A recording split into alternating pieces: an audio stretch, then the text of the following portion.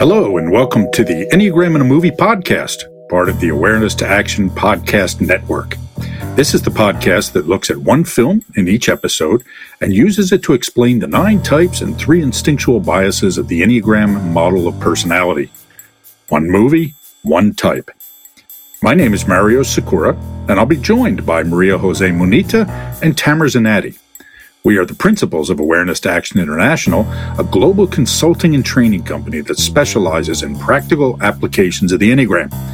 You can find out more about us and our work at awareness-to-action.com.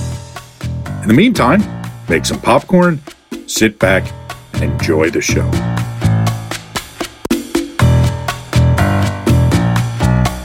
Hello, everybody, and welcome to the latest episode of the Enneagram in a Movie podcast. This time we are talking about the movie Defending Your Life and Ennea-Type Six, the movie that answers the question, how little of your brain do you need to use in order to be content with life on Earth?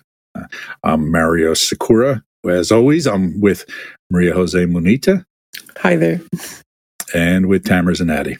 Hello, Mario. Hello, Maria. Hello, everyone. So the movie Defending Your Life stars Albert Brooks, a comedian and stand-up comic, writer, director, and Meryl Streep. As was pointed out during our pre-show conversation, it stars a young Meryl Streep, which, again, points to our theme of picking movies that are not exactly new. This movie was released 30 years ago yesterday, on the day that we're recording this.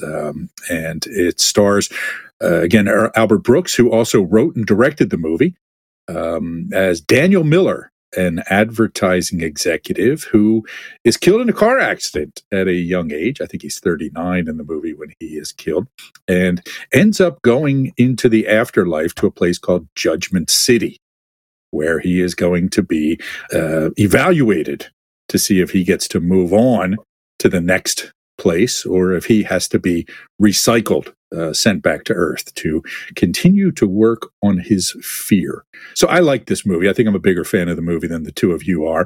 I will say that Rotten Tomatoes aggregate score is 97% positive among critics, although the audience score is less. It's around 70%. So it's a movie that was more popular with critics than it was with the audience. One of the things I liked about it was just the conceit of the movie, that in the afterlife you go on and you're evaluated to see if you dealt with the challenges that life brought your way or not.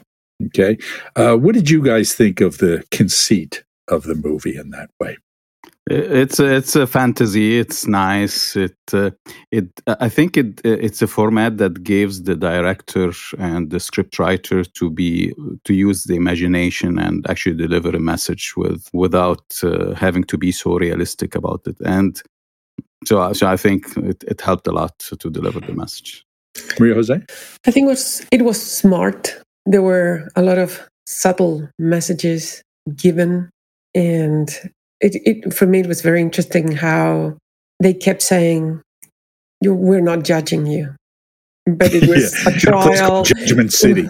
Yes, Judgment City, and the building was Judgment something, and there was the defender and the prosecutor, but it's not judgment. Yeah. We're not judging you. So that was interesting. Yeah, there was a line where he says to his defender, "So basically, I'm on trial for my life, right?" And he says, "Well, we don't like to think of it as a trial, but yes." Yeah, I think it was the perfect movie for Type 6. I don't think I could find a better movie for it. Mm-hmm. It's in so many ways, because it's not only the Type 6 inner experience, but it is the inner conflict reflected in the different characters, I think. Makes it perfect to discuss 6, I think.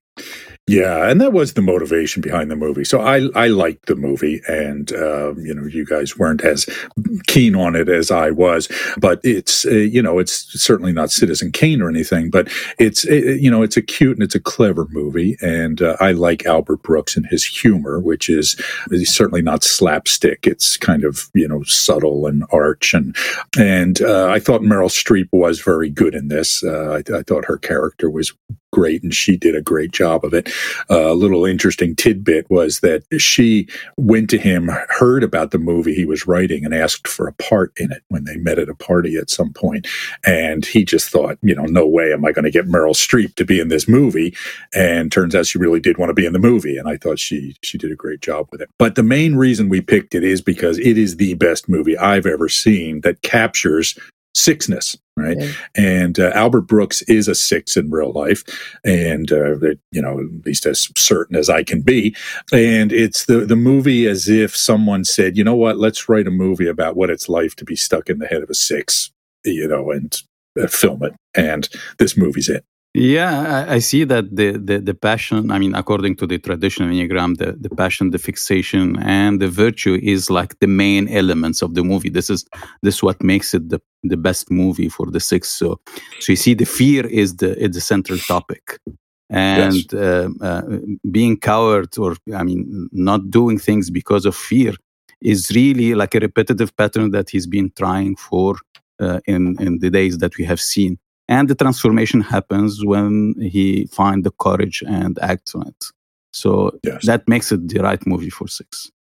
Yes, for sure. And so the premise of the movie, right? Like I said, he dies in a car accident. It's an inglorious death.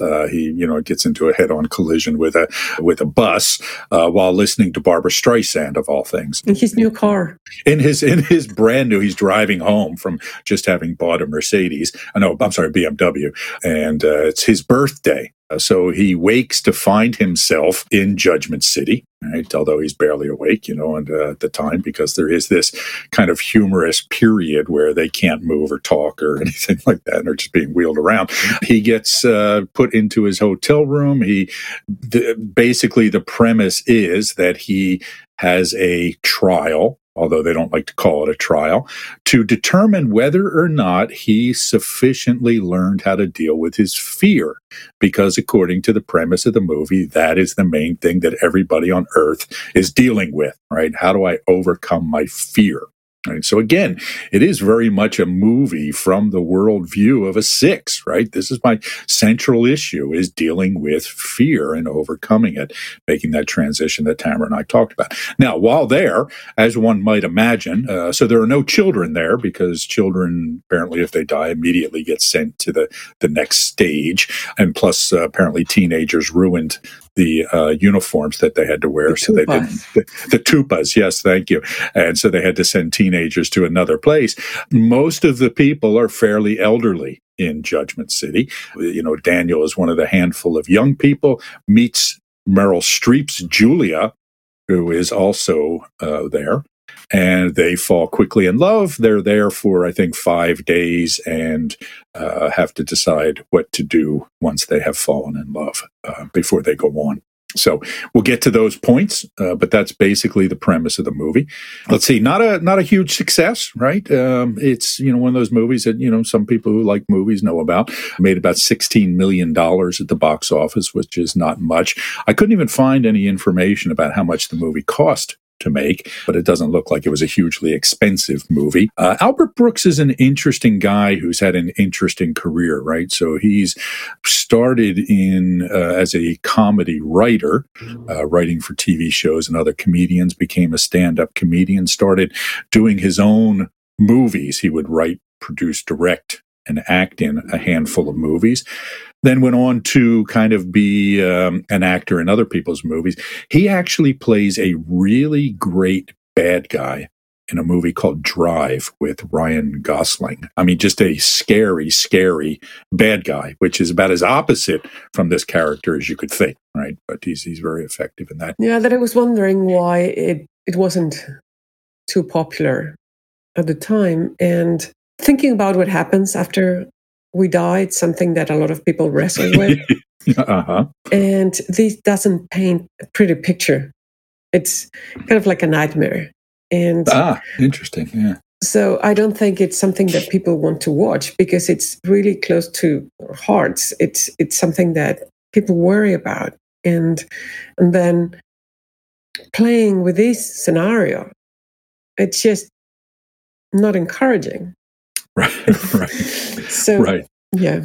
To second Maria Jose, again, it's the central issue of the fear. So people would fear to watch this movie as well.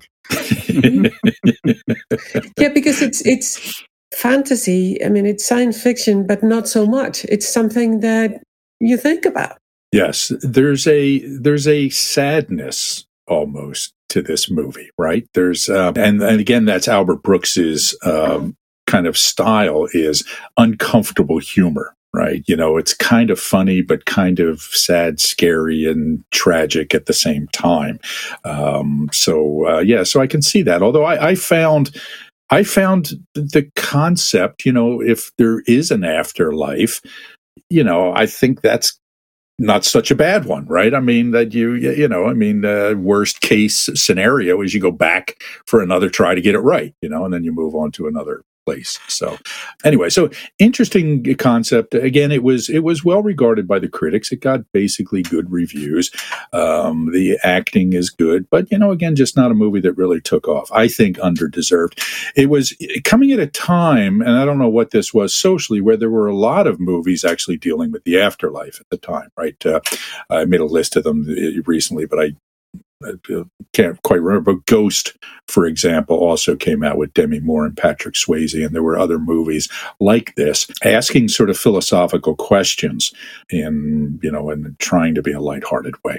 So if I am going to think about the afterlife, I prefer to think about Ghost than these one, to be honest. Well, you know, okay, you know, tomato, you know, chocolate and vanilla, right? So that's all right.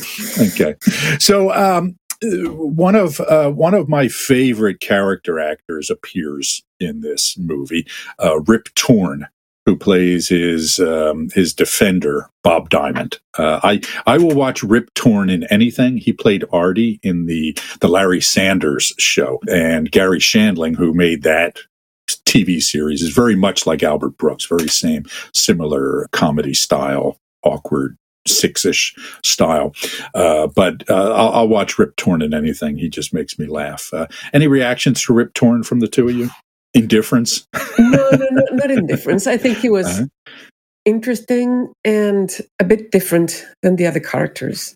He was just making fun of everything, being mean, but sweet enough that you wouldn't get angry at him. He was just condescending, and that was funny. Yes, I love his sentence that you will not understand it every time, and at the end I was trapped in my inner circle of thoughts. Said, I told you wouldn't understand it.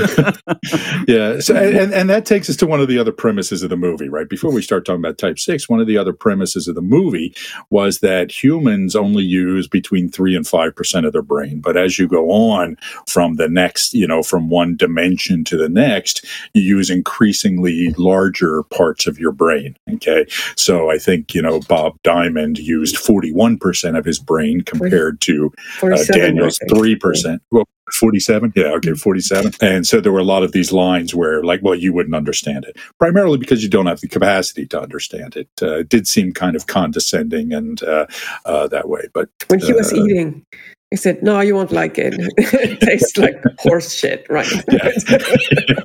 Right. But, you know, but my brain is able to, you know, reformulate the taste so it tastes delicious, right? Is kind of what happened, you know. So, yeah. So Rip Torn, just a quick note about him. So he was a promising actor in the 60s and early 70s. And then, you know, but had a bit of a challenge with alcohol and drugs and, you know, not liking to follow rules or the law, you know, kind of derailed his career for a long time.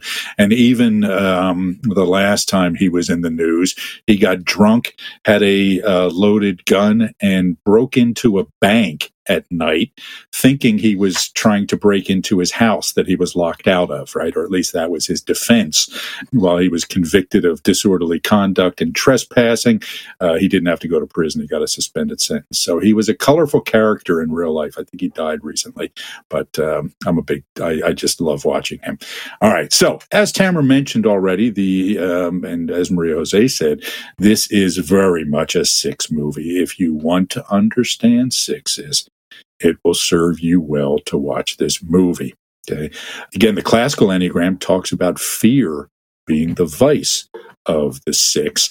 And so fear is an emotion induced by perceived danger or threat, which causes physiological changes and ultimately behavioral changes, such as mounting an aggressive response or fleeing the threat. Okay.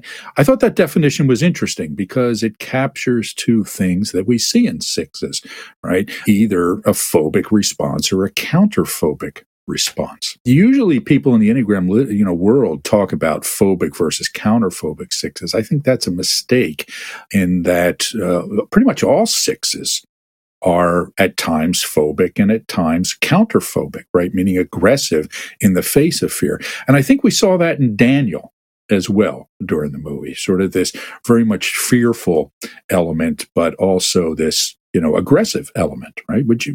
Any thoughts on that? So when I was watching the movie, I was struggling or thinking about his subtype, Daniel's subtype. And I think that he manifests both phobic and counterphobic kind of behaviors at different times. And I think that's the reality of the six. It's not one or the other. It's both in different situations. Yeah. Yeah, I was in the scene where he was driving the car before his death. I was like not understanding how does this relate to his character, and actually because he was so reckless in driving the car. I mean, not only at the moment of the accident, but even before that, he was like changing lanes without, and pissing everyone around him and so on. So, and this looks like kind of counterphobic behavior as well. Yeah. So I want to save the conversation about his subtype to the end of the podcast, because I do have some thoughts on that. But you're absolutely right. So there's this mythology that sixes are careful all the time and they never take any risks and, never, take their eyes off the road, for example. Okay. But if you know some real sixes, you realize that they kind of bounce around a lot, right? They can be, hyper vigilant and fearful, but then almost carelessly reckless at other times, right? It's almost as if they give up, the frustration. And when we talk about the six's connection to 0.9, we talk about laziness versus irresponsibility. Irresponsibility and, laziness versus vigilance, okay? Where it's just, I stop caring for a while. And I don't care if this pisses you off. And in fact, I'm going to needle you and irritate you and piss you off a little bit just to see how you react. And there's a lot of that in Daniel, right? He, for example, when he heckles the comedian, right, and gives him a hard time, that's not a kind of what we would think of as something fearful, right, or of a timid person. So again, it's our view that all sixes, even though there is this issue about fear, are both phobic and counterphobic, and you can't rely on that as an indicator in any particular way. There are degrees, right? Some sixes are much more counterphobic, and they tend to fall into the transmitting domain, a kind of Mel Gibson character or, some others, right? Awareness to Action offers a unique approach to applying the Enneagram professionally with leaders and organizations, as well as for personal development. What makes us stand apart is our Enneagram expertise and focus on understanding human nature. We know people because we see people. And this is a skill set that can be taught and learned. Human nature is complex and simple at the same time. Our mission is to help people see clearly and act accordingly. Why? Because the ability to see ourselves and others clearly and honestly is essential. It enables us to act in more adaptive and useful ways. The Multicultural Team in Awareness to Action will help you learn tools and practices to become more aware and also to understand and engage people more effectively. Learn more at awareness-to-action.com. Join us at 2021 for exciting learning opportunities. So the fixation of the six is cowardice. Now, it's interesting, every time I see that word as a fixation and something to talk about, there's something that makes me want to stay really far away from it, because, boy, how could you to say that to somebody. How could you call someone a coward? There's no, greater insult almost. Okay. But there's an interesting definition here of cowardice, which is a trait wherein excessive fear prevents an individual from taking a risk or facing danger. Right? So it's that impulse to avoid taking a risk. And we will see this coming up in Daniel for sure, right? It's a theme, as Tamer pointed out. And then finally, courage is the virtue. And ultimately, the six is redeemed when they were able to tap into their courage. Okay? The awareness to action approach to the Enneagram. Maria Jose, why don't you tell us how we talk about the type 6? So, as with the other types, we see the strategy of the six as a feeling, starting with a feeling need. In this case, is striving to feel secure. That need to feel secure affects the way they think and how they act. So, in this case, when you're striving to feel secure, you think of ways that help you with that. So, you will think of what could go wrong, what are the risks. So, you look ahead and try to see all the holes or all the things that could make you feel insecure, and try to manage those risks and either avoid them or do something so that they are not risks anymore. They might look kind of for things that are hidden, that are not explicit, and all these things happen in their heads. Now, that makes them act in ways that are they look a bit more alert in their behavior. They seem pessimistic sometimes, although they think that they're realistic. They try to sometimes hold back so that they don't have to face those risks, and do things that are related to these thinking patterns, and then they rooted in this feeling need. Now, these can be adaptive or maladaptive. So it is good to think of those things. It is good to look ahead and see what could go wrong and do something about it. Now, when you overdo it, it could become maladaptive. So sixes manifest both things, the maladaptive and the adaptive behaviors rooted in these feeling need of trying to feel secure. I think we see all of this in Daniel. We see the connecting points, certainly. We see there's a lot of 3 stuff going on in Daniel as well, right? Tamer, what did you see related to point 3 in Daniel during the movie? Anything come to mind?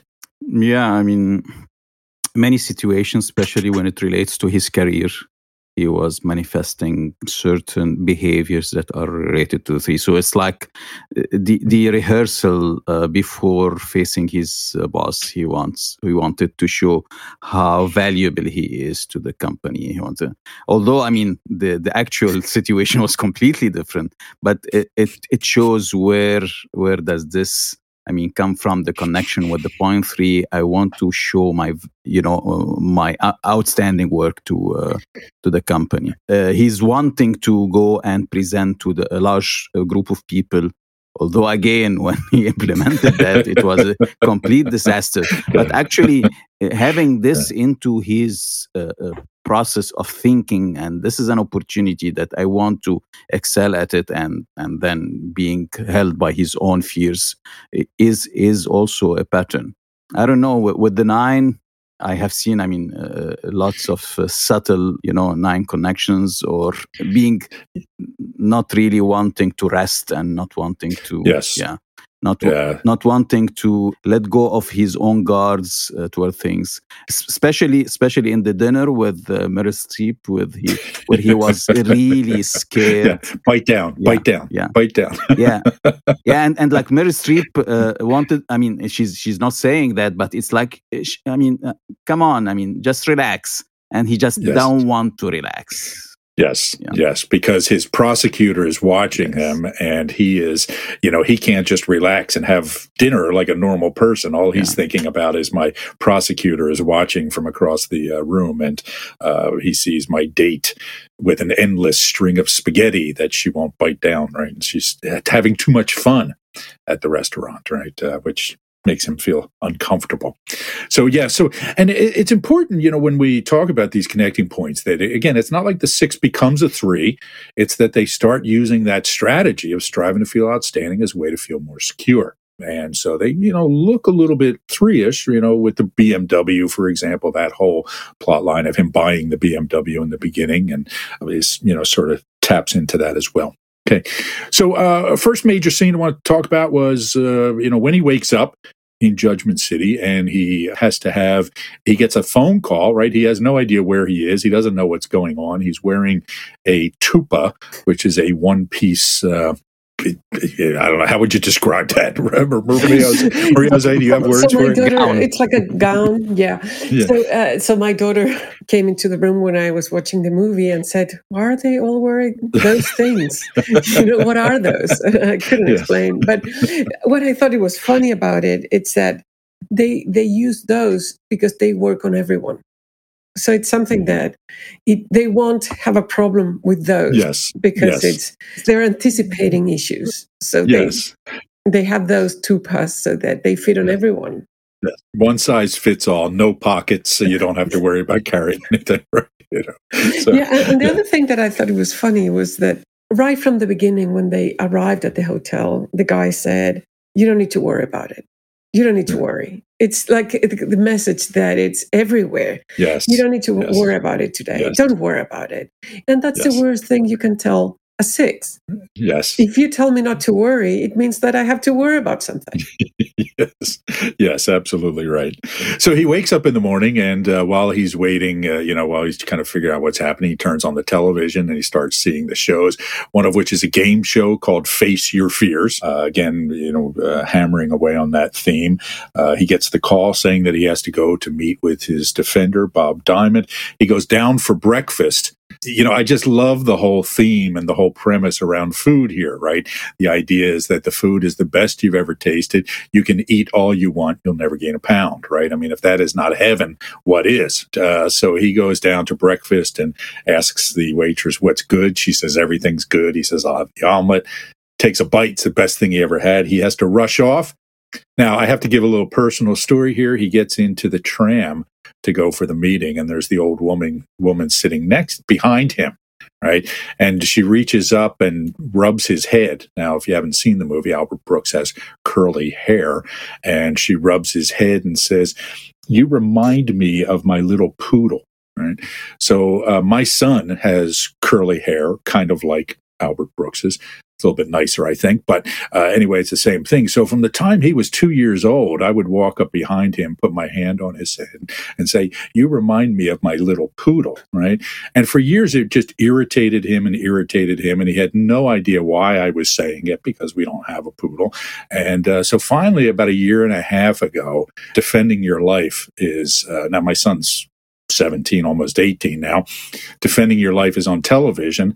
And when that scene is coming up, I call him into the room and I say, "Here, sit down, right?" And he says, "Why?" I don't, and that scene comes up and he looks at me and he says, "All these years, that is what you've been doing? Are you kidding me?" And just got up and walked out. So, Anyway, think it was funny. He didn't think it was funny, no. And it was really a long way to go for a joke that only I enjoyed, right, for 14 years. But I'm okay with that. So anyway, so he goes to meet with Bob Diamond, who starts to explain. So before that, I think that there's so many things that scream 6 and here before that happened. So it's, you can eat all you want, no consequences. It is heaven, but it's also taking your worries away. It's trying to help you relax and not worry. You won't gain a pound. You don't have to worry. The whole city has to look like, was meant to look like home for them so that they wouldn't worry about it. It wouldn't make people anxious. And even when they call him, they tell him that he should take the tram so that he makes sure that he's in time. So it's everything about diminishing or minimizing the risks that just worry about. Excellent point. So it's providing security, right? Even the theme with the food, because I kept on trying to understand why do they stress that much on food. And then it came to me, because this is the basic fear. I mean, you ran out of food. I mean, you do everything not to run out of food. So he meets Bob Diamond. Bob Diamond's telling him, what's going on. It was an interesting thing, too, that when he's getting off the tram, somebody tells him, if there's any problems, just let us know. There's a suggestion box on every corner. Right. So to help us, again, make it more secure for people. Right. So Bob Diamond explains to him that, the whole process, that he is being evaluated. It's not a trial, but it is. Not a prosecutor, but it is. Not judges, but they are. And he has to defend his life by arguing that he has overcome his fears. It is explained to him again about the brain thing. Now, you both know I have a pet peeve about this myth that humans only use 10% of their brain, right? What's the rest of it? Wood. No, you use all of your brain. That is a myth. For some reason, people seem to believe. So I had to get over that, part of this and let my own, irritation. Mario, it's a fantasy, Mario. You can I really understand. let go. I understand, Tamer. I understand. It's not a scientific movie. I understand. So I think what they meant here is really putting fears away in order to really think about all the opportunities that you have in life. I mean, living life. So I mean, the percentage has indicated somehow what you're holding yourself from because of the fears. Yeah, good observation, right? It's this idea that we're cutting ourselves off from so much, right? Yeah, it's great. So the idea is that, again, there are many lifetimes that we go through. I loved when Bob Diamond would, when he said, dealing with fear, that's what you little brains do, right? And that's, and he kind of says to him, that's what we call you, or, behind your back, although he just said it to his face. Let's see what else here. He says that everybody on earth deals with fear. It's like a giant fog that sits on your brain and blocks everything, real feelings, true happiness. They can't get through that fear. But if you lift it, you're in for the ride of your life, which, again, is, what Tamer was saying, that it's fear that limits us from experiencing the world. To which Daniel says, my 3% is swimming. Let's see here. He explains to him that he's on trial, that he's going to have to defend or observe 9 days or 9 pieces out of his life. That's the premise. What the trial is they watch clips from their life, and everybody who's there has to see a different number depending on, what evidence is required. The strip club guy had to watch 15 days, whereas Meryl Streep's Julie, I think, only had to watch 5 days. 4. Daniel was 4, yeah. Even worse, right? So Daniel was somewhere in the middle, and of course, he's constantly worried about, is that a lot or not? Right? Is 9 days good or is it bad? Yeah, and there's also something about guilt. That he says that he's going to be found guilty, and Bob tells him not to think in those terms. Although for a 6, and I'm struggling myself as a 1 to not think in those terms of feeling guilty for it. But right. I was trying to get out of that mindset and think, if you're not guilty, what are you? But for 6s is okay. Either I do what's expected or not. And if I don't, I feel guilty for it. Yeah, the risk of the verdict. Being judged as guilty or not guilty. Yeah. I like so much the sentence that you mentioned right now, Mario, because I feel that somehow the scriptwriter wanted to define fear. And this is where he said about the cloud, all what holds you from, that blocks everything, and so on. So it was like a central to, this is what we mean by fear. And this is what fears results. I mean, it's like blocking all of these beautiful emotions in life. Yes. So I liked it very much in this conversation. Yeah, it really an important point here, right? It's the fear that, holds us back in so many ways. And again, we all experience it. This is the thing we have to constantly remind ourselves about the Enneagram, is that the reason I think each of these movies is effective, what we've done with it is that it not only tells us about sixes, but it tells us about us, right? Because we all wrestle with fears, whether we're sixes or not. It's just that we wrestle with things in different proportions from each other. And this is six world, whereas, the rest of us are just kind of visitors sometimes, or maybe, spend part of our time there. There's a lot of paranoia here as well, right? When he's sitting down with Bob Diamond after their first meeting, and he's kind of looking him over. Actually, I think he's looking him over in the office, and he says, "What's wrong? What did I do? Is something wrong?" Right? And he's, "No, I'm just looking at you. That tupa looks good on you." Right? Not everybody does. So, kind of a phoniness for sure to Bob. And when they talk about teenagers and they say that they don't go there because they damage the tupas. They damage the tupas, right? And then they're sitting over breakfast, and he starts asking him about whether or not he gave to charity, right? And he why is that? Is it bad? How much? What's a lot, right? He says, I gave money to homeless people, but they don't give you receipts, So he's trying to create this story about how he's, actually charitable, even if he wasn't. And then Bob says, "Don't worry about it again."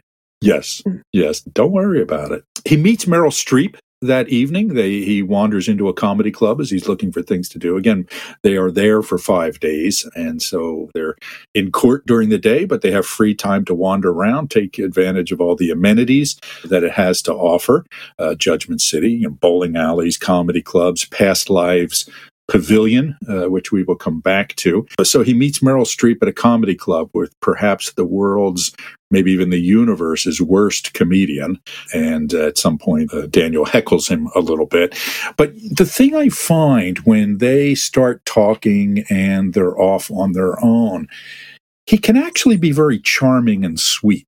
Right? When he kind of relaxes a little bit and, he has this sort of tenderness to him when he lets his guard down, which is another thing I see in sixes very often, right? It's just this charming, sweet, kind quality that makes them very likable and attractive in a very, indeliberate or non-deliberate way. Thoughts on that? I agree.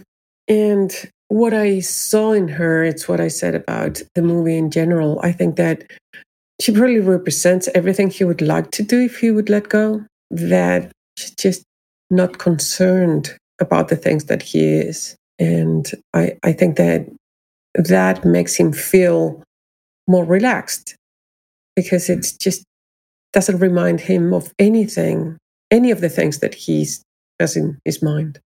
Yeah. Let's talk about Julia for a second, the Meryl Streep character.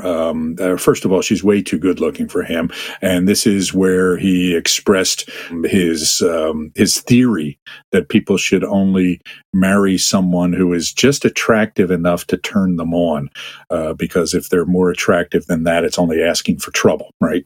Which is, again, not a particularly optimistic perspective on picking a potential spouse. Right? Yeah, it's like finding the risk in the most beautiful situations. Even when you have an advantage, you would look for the risk inside the advantage. But I think it was also based on his experience with his ex-wife. Mm-hmm. That was very beautiful and didn't work out. Yeah, and he said she was far too beautiful for him and his needs. But not only being attractive in a young Meryl Streep sort of way, she was basically a saint, right? When they're showing her life, it was all about her rescuing puppies and pulling kids from burning buildings and all this sort of stuff. Thoughts on her Enneagram type? I thought she's a 9. A 9, okay. Yeah. I saw her as a 7. Yeah, I felt a bit of 7 myself, right? There was, there was a kind of an alertness and a joy and a happiness and, all these things. Argument maybe could be made for 2. Right, I could see some 9 stuff there as well, but I remember when I first watched it years ago, I was thinking 2. But I've come to lean more towards 7, not the most defined character, but I would agree. And, and again, which sort of makes it this opposite of the 6 in a way, right? We always talk about how the 6 looks for what could go wrong, whereas the 7 looks for what could go right. Yeah, and she says things like that, like I make things kind of go right. I fix things, or I take care of things. Yeah. And there's also such enjoyment in what she does and when she eats and everything. It's just amazing, and she just savors it. So to me, it reminded me of the Seven and the lightness, because there was something about something a bit one-ish as well. I saw like trying to, but she was light and playful. She ended up in Judgment City because she tripped by a swimming pool, banged her head, rolled into the pool, and drowned, which was kind of an embarrassing way to go. And she expressed that she was really pissed off about it because she was a good swimmer. Are you interested in learning more about our approach to the Enneagram? Go to awareness-to-action.com and check out our certification program. We offer a clear, concise, business-friendly, and science-minded approach while maintaining the depth of traditional approaches to the system. At Awareness to Action International, we're the leading innovators in the theory and pragmatic applications of this system to all aspects of the work environment, including leadership and personal development, team building, diversity and culture, and managing change. However, this approach is not just for the business world. A lot of people who attend our trainings do so for their own self-development or spiritual growth. Our certification program is one of only a handful of curricula accredited as a school by the International Enneagram Association. It is currently being conducted virtually and combines live sessions with asynchronous learning. Again, find out more at awareness-to-action.com. Now, of course, since she's a much better person than he is, she is staying at this beautiful hotel, right, where they have caviar and champagne, and he's staying kind of at a nice enough place, but sort of a Motel 6 out by the airport, in a way, where she's staying at the Ritz. Let's see, being treated much better. The other thing we notice is that all of the judges, prosecutors, and everybody else in Judgment City adore her and want to be around her. All right. Yeah, and he tells her, "Are you dating your defender? That can put you in trouble." So I mean, even that. He's always thinking about troubles that can happen. Yes. He's suspicious that she's cheating on him before they even have a relationship with her attorney. All right. So they go to his first hearing, and he is, again, he has to sit there and watch film clips. Apparently, the feeling, I think they said, it's like being like watching something in 3D. So it's a very lifelike experience, sitting in a dark chamber with the prosecutor, the defender, and two judges. He's pretty freaked out by the whole thing, particularly because Bob Diamond and the prosecutor, and I'm blanking on her name, the actress, Lena, thank you, the actress Lee Grant, clearly don't like each other and are feuding, and she has a reputation for being, the best and most aggressive and hostile prosecutor in Judgment City. So the idea is they watch clips from the life where they would detail it by how old, year, month, and day of the person. So first clip is when he is 11 years, 4 months, and 19 days, and he's picked on by a bully.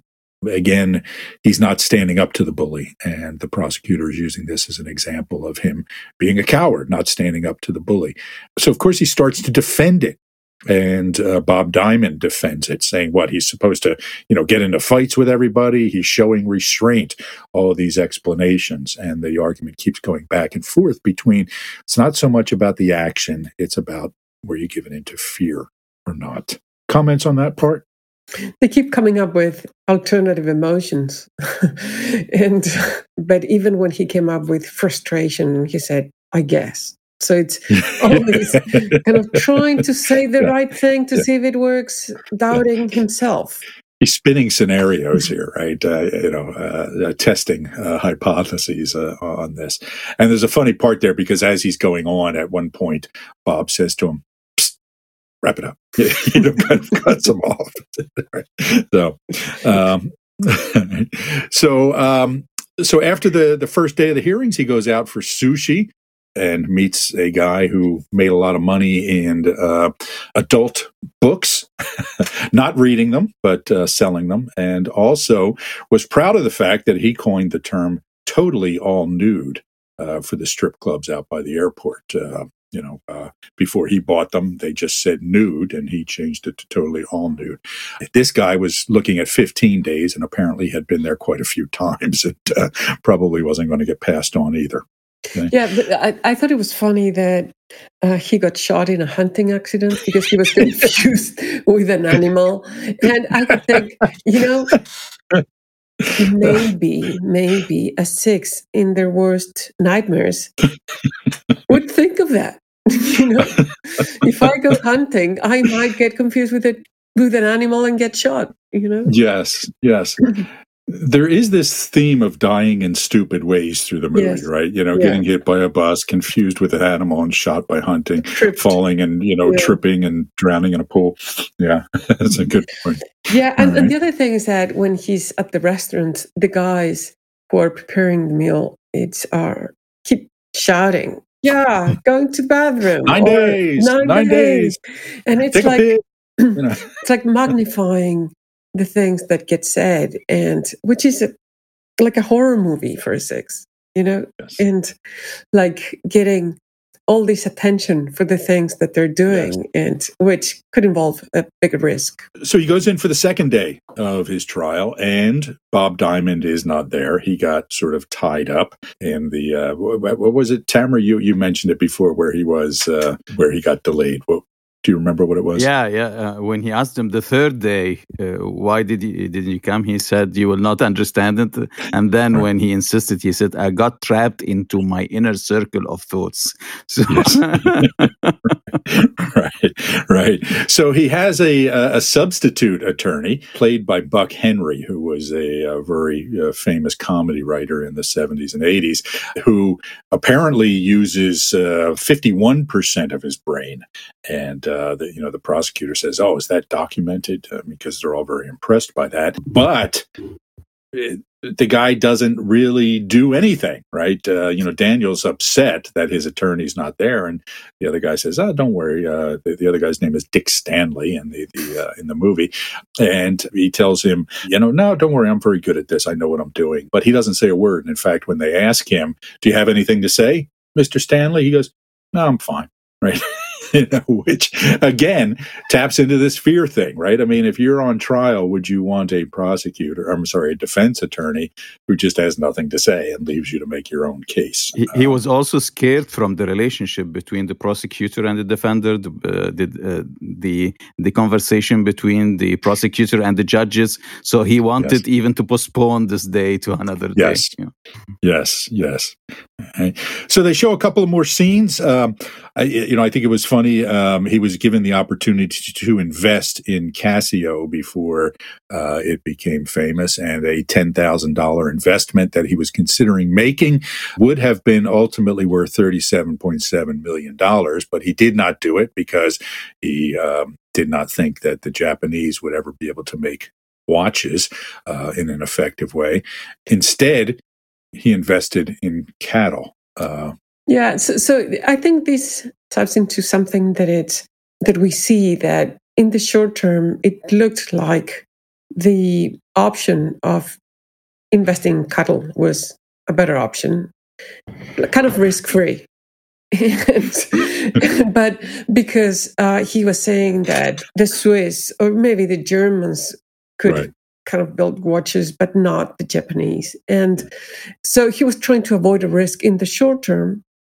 But in the long term, it was a much worse investment, a lot riskier, because the cattle lost their teeth. They fell out. So that was when they asked him whatever happened with the cattle. He said, "Well, I never got a really good story, but all I know is their teeth fell out." Right? Yeah. So, all right. And the way he was discussing the risk with his friend in the college, or the school, the university, roommate in university. He was like so sure that it will never happen. It was like he was so sure, and it will be $3, and we will bet on that, and we'll see each other's, and so. So and this has always happened, that I'm so sure about the risk, and I portray it in that way. when Yes. it's a 6. Yeah, he's very aggressive in that scene when he's telling the guy, it'll never work. It's at 6 now. It'll be 3 in a month, when this gets announced, all of these things. And again, we see that bouncing back and forth between certainty and uncertainty that we see in 6s, right? It's that feeling of uncertainty and then grasping the first seemingly secure thing that comes along, and then eventually even abandoning that. So then they go on to show a series of 164 misjudgments, and she says half of them are fear-based, half of them are just stupid, right? And so they show him, doing all these dumb things, falling off a roof, cutting his table in half with a saw, etc. And at one point, even the judge starts laughing, right? Which is not a good sign for poor Daniel sitting there watching these things. Okay. So they were destroying his self-confidence and self-worth completely in that scene. Yeah, half of them fear-based, half just stupid. It was just a great line. So he meets with Meryl Streep that night, and they go to the Past Lives pavilion, where they get to watch up to their 5 previous lives. Now, do either of you know who the woman was who was the narrator at the Past Lives Pavilion? If you remember, the woman shows up and everybody gasps. Do you know who she was and why that was in the movie? I don't know why, but isn't she Shirley MacLaine? Yeah, so it's Shirley MacLaine, who was an actress, or I think she's still alive, but she was a famous actress, Warren Beatty's sister as well, another old-time actor at this point. But she was famous for, in the 1980s, she wrote a couple of books about reincarnation, right? Believing that she had been, describing her previous lives. Right. So it was kind of a send-up, a self-parody for her to be the hostess at the Past Lives Pavilion. And so tell me about the lives that he is seeing and that Meryl Streep is seeing. Anybody want to take that? Yeah, it's like complete contrast. The opposite. What he's seeing is like a tribe man running from a lion, and it's like a dinner, as he said. Yes. So what were you in a previous life? Yeah. I was dinner. Right. Yeah. So it's expression of a total fear versus she was like I don't know, someone Prince who is Valiant. Yes. Prince Valiant, who is like a courageous person who's like fighting and so on. So it's like a complete contrast between these two past lives. And the old guy watching himself as a little girl playing with a doll was just, I thought, hilarious. What the hell is this? Yeah, and even before they went in, she wanted to go, and he said, "I hear some people don't like it." So it's it could be bad. I don't want to go in there. I'm not so sure. Yeah. Okay. So they go off and they have a nice evening. And you can tell by this point that they are, really falling for each other. But again, the thing we notice is that even though this is, feeling like the best relationship he's ever had, it also makes him nervous. Right. And it's at this point he says to her, I feel like a better person when I'm around you, but I don't know if it's you making me a better person or if I really am a better person, right? So again, it's like he's got this gift horse. We say don't look a gift horse in the mouth, and he can't help himself, right? The best thing that's ever happened to me, and I'm still not trusting it. And he says, maybe you're making me okay. And she says, you're not that okay. All right. Okay. So next day, he's watching the footage of his speech, and Tamer already touched on this. He's about to give a big speech with hundreds of people in an auditorium. He starts to panic right before, and saying, "I can't go out there. I can't go out there." They drag him out there. He stands there frozen in front of all these people, and fortunately, I guess the fire department comes in and says there's been a gas leak, and they take everybody out, right? So they get into an argument about whether he was actually facing his fear there, because Bob Diamond says, he was terrified, but he went out there anyway. And the prosecutor says, yes, but he didn't say anything, right? So again, this for me speaks to this idea of courage is not binary, right? Cowardice is not binary. So yes, he summoned somehow the courage, even though he needed to be pushed, but he did go out on the stage, right? So he made it that far. So I guess he deserves some credit. Right? So again, this whole thing here is that it's everything's on a continuum this way, particularly when we're talking about sixes, it seems, rather than being binary. Yes. So there's a line from the prosecutor who says his life would have taken a better direction if he had done it. And I think that this is what we see as the accelerator of collecting evidence of successes and things that I did do and had the courage to do and did well. And so I think that speaks to that part of the six. Are you interested in learning more about our approach to the Enneagram? Go to awareness-to-action.com and check out our certification program. We offer a clear, concise, business-friendly, and science-minded approach while maintaining the depth of traditional approaches to the system. At Awareness to Action International, we're the leading innovators in the theory and pragmatic applications of this system to all aspects of the work environment, including leadership and personal development, team building, diversity and culture, and managing change. However, this approach is not just for the business world. A lot of people who attend our trainings do so for their own self-development or spiritual growth. Our certification program is one of only a handful of curricula accredited as a school by the International Enneagram Association. It is currently being conducted virtually and combines live sessions with asynchronous learning. Again, find out more at awareness-to-action.com. So they go out for dinner. They go out, him and Meryl Streep, and after that day of the trial, where it's the speech, it's the snowmobile thing where he had to crawl 3 miles with a broken leg after crashing that. And he actually defends himself pretty well when they ask him why he never rode another snowmobile again, right? So she frames it as, well, he never got back on a snowmobile after breaking his leg and having to crawl 3 miles. And he kind of stands up for himself, right? Did you remember what he said with this? It was too long, but that he didn't like the smell, that his balls kind of... You felt them. It got rattled all over the place, right? Yes. Yes, and it singed the hair off his thighs and all that sort of thing. So riding a snowmobile was a very unpleasant experience. So, but the premise was you could see him legitimately standing up for himself here. Say, wait a minute, I'm not taking this one, right? There's a reason for this, and I'm justified here. Which was, again, kind of a courageous point. So they go for the Italian restaurant, and this is the dinner where his prosecutor shows up. The waiter, what was the waiter's name? Anybody remember? I want to say Luigi, but I'm just making Eduardo? that up.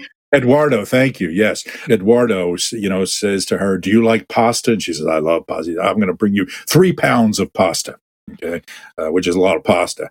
And, I'm going to bring, says to him, do you like shrimp? I'm going to bring you 3 dozen shrimp. And then I'm going to bring you steak, and I'm going to bring you pies. And he's starting to panic because his prosecutor's there. And before that, he says, aren't they high in cholesterol for the shrimp? and Eduardo says, I don't know what you're talking about. Yes, but they're high in everything, right? Yes. Yeah, so again, it's this idea of, something wonderful is coming towards you, and you're looking for the negative part of it, right? You're going to get 3 dozen of the best shrimp you've ever eaten in your life. And for some reason, even though you're in Judgment City and you don't have to worry about gaining weight, you're asking about the cholesterol. All right. So Meryl Streep is having fun eating her pasta. This makes Daniel even more nervous. And again, it's an example of him being paralyzed, not being able to enjoy this incredible meal with this amazing woman because of his fear of being judged by the prosecutor. It gets us back to that quote that Tamer referred to about the effect of fear. Okay. So, and he even says when Eduardo is trying to bring him all the food, you're embarrassing me, right? You're doing all these things. So he walks her back to her hotel. She basically invites him up to her room, and he desperately wants to go, but he does not. Explain for me why he didn't want to go. Just fearing from the consequences. And I think he didn't know what exactly the consequences, but he was still scared. Yes, yes. And so what was interesting for me about it was that he said, if this is the most amazing thing ever, I'll never get to happen and have it again because, I'll never see you again after today. And if it's awful, I won't even have the joy of reliving the moment, right? So it's like, either way, if it's good or it's bad, it scares me.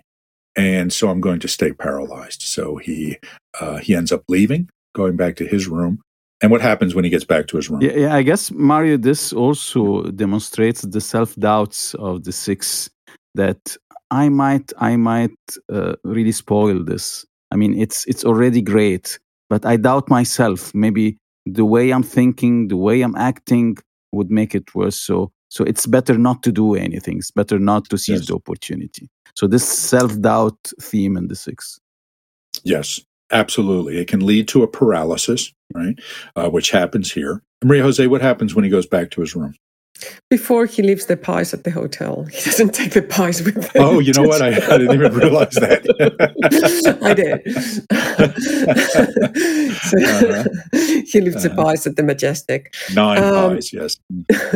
He goes back to the hotel and he changes his mind. He regrets what he did. He tries to call her, realizes that he doesn't know her last name. So there are 2 Julias at the hotel who have asked not to be to be disturbed in their rooms. So he leaves a message to both of them saying that he loves them. Yeah, tell them I love them. So you got to wonder what the other Julia was thinking when she woke up, right? Yeah. So yes, he regrets his decision. He tries to correct it, but it's too late, and so he spends the night alone before his last trial day. Now, they also know that they're not going to be able to see each other because they get whisked away immediately from the courtroom to whatever happens next, right? So this is their goodbye that that he regrets having. So he goes for the next day. They make the case that he has tackled his fear and they use upgrading himself on a flight to Hong Kong from LA and paying an extra $3,000 that represented 1/3 of his net income. His net worth at the time after his divorce, as a mark of bravery, which of course is debatable, right? That's kind of the counterphobic part of it as well. It's okay, I'm in trouble and okay, I'll do it anyway. Yes. So he goes and he takes the trip that he was supposed to do with his wife instead of cashing in the ticket. He does that. But anyway, he is found guilty, I guess, after the trial. Yeah, but they show the scene where he doesn't want to go up with her to her room at the hotel. Yeah, yes. As a sign of he hasn't really got over his fear. And he even says, I'm afraid. And yes. Or he's about to say, I'm afraid. But it's obvious that that's how he feels. And the prosecutor uses that scene to show that he's not ready yet. Yeah, it was the final proof that he had not overcome his fears. Yeah. Tamer, were you going to say something there? No. Actually, after that, with the transformation, this is the part that I wanted to discuss. But we're coming to that. Okay, sure. So it was interesting so after the trial, after he is found guilty and he's going to be sent back to Earth, Bob Diamond is walking him to the tram and tells him, don't worry, you're not going to remember any of this. It feels bad now, but it'll be gone soon. And then he makes a comment that caught my attention where he says, good luck, kid. I've got a lot of faith in you. And he says, you shouldn't get others get to you like this. Oh, yeah. As well. Yeah. Say more about that, Maria Jose. I go with the faith. I mean, you wanted to say something about that. Go ahead. Yeah. So the idea is that, he says, I have faith in you. And again, it made me think of this, idea that we have talked about regarding the six, this idea of faith. Okay, as we have as an accelerator, what we call an accelerator for point 6, this idea of accumulating evidence. And we used to talk about it as faith, but faith rooted in evidence, right, of accomplishment. But again, that almost sounds contradictory because usually we think of faith as a lack of need for evidence. Okay. So when I heard that line the other day as I was watching this again, I started thinking of Kierkegaard's idea of the leap of faith, right, as a term we hear very often. That comes from the philosopher, the existentialist / Christian philosopher Søren Kierkegaard. And what he was saying there was more complicated than this idea of just making a jump of faith, right?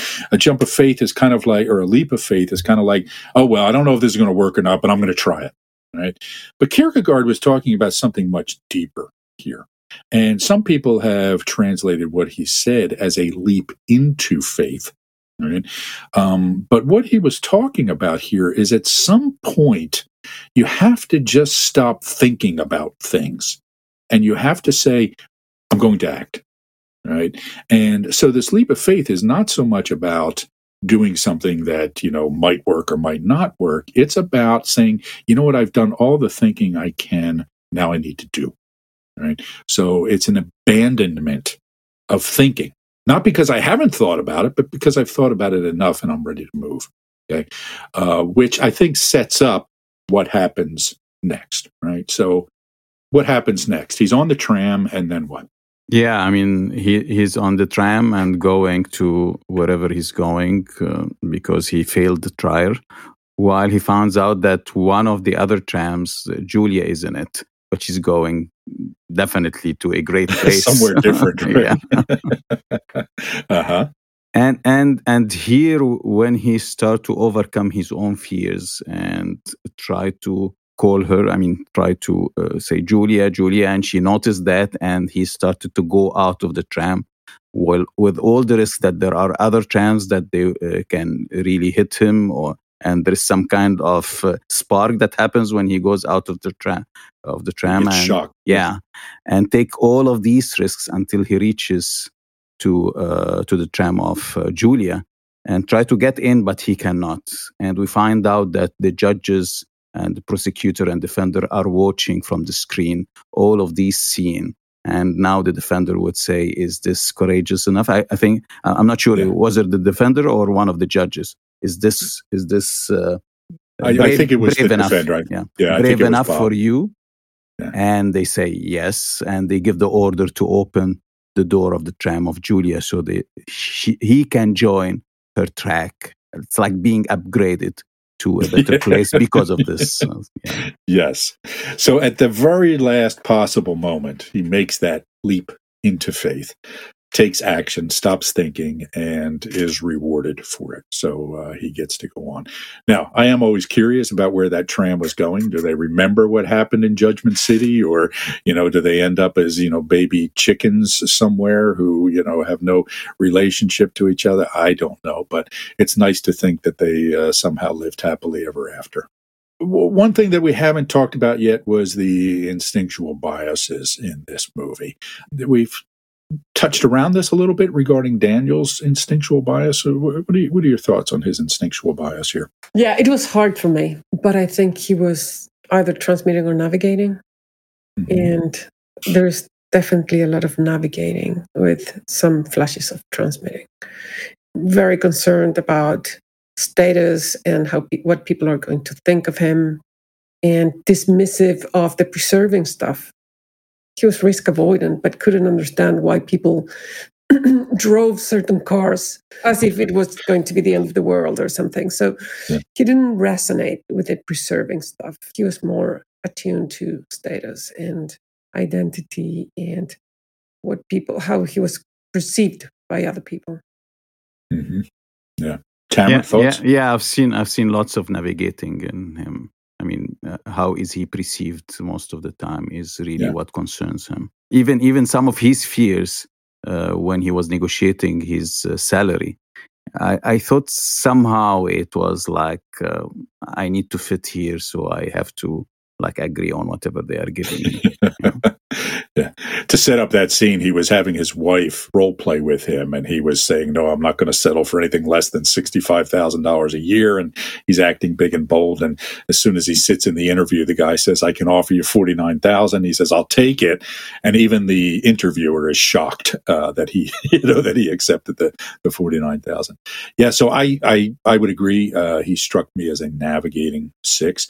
The contradiction for navigating, or the contradiction that we talk about is, acceptance versus judging, right? Or it's connecting versus judging. It's the kind of the trap that navigators fall into is evaluating and judging other people, and they were in Judgment City.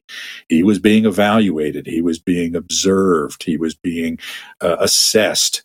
And he was aware of it. And that's all he was thinking about. How are people perceiving me? How are people going to think about me for eating all this shrimp? What are they going to think that I'm carrying 9 pies around? And how he was judging Julia when she was eating. Yes.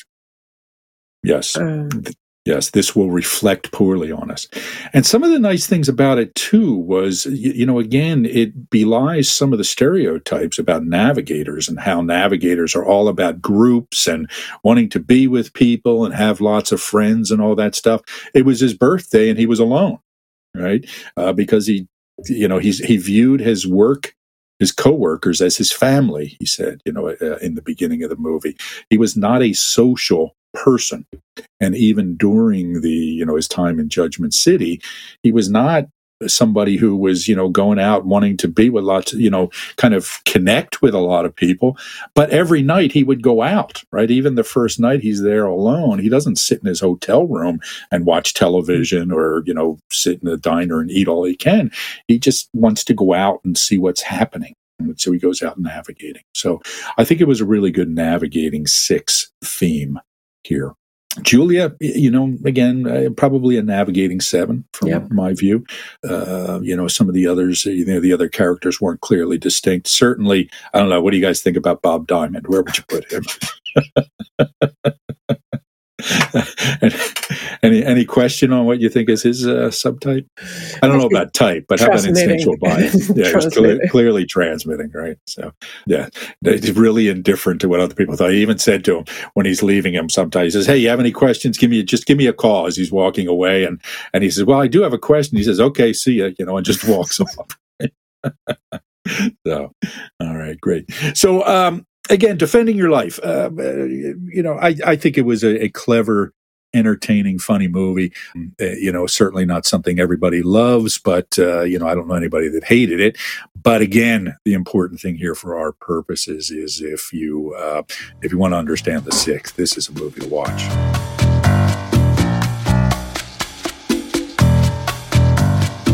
Thank you for listening to the Enneagram in a Movie podcast, part of the Awareness to Action podcast network.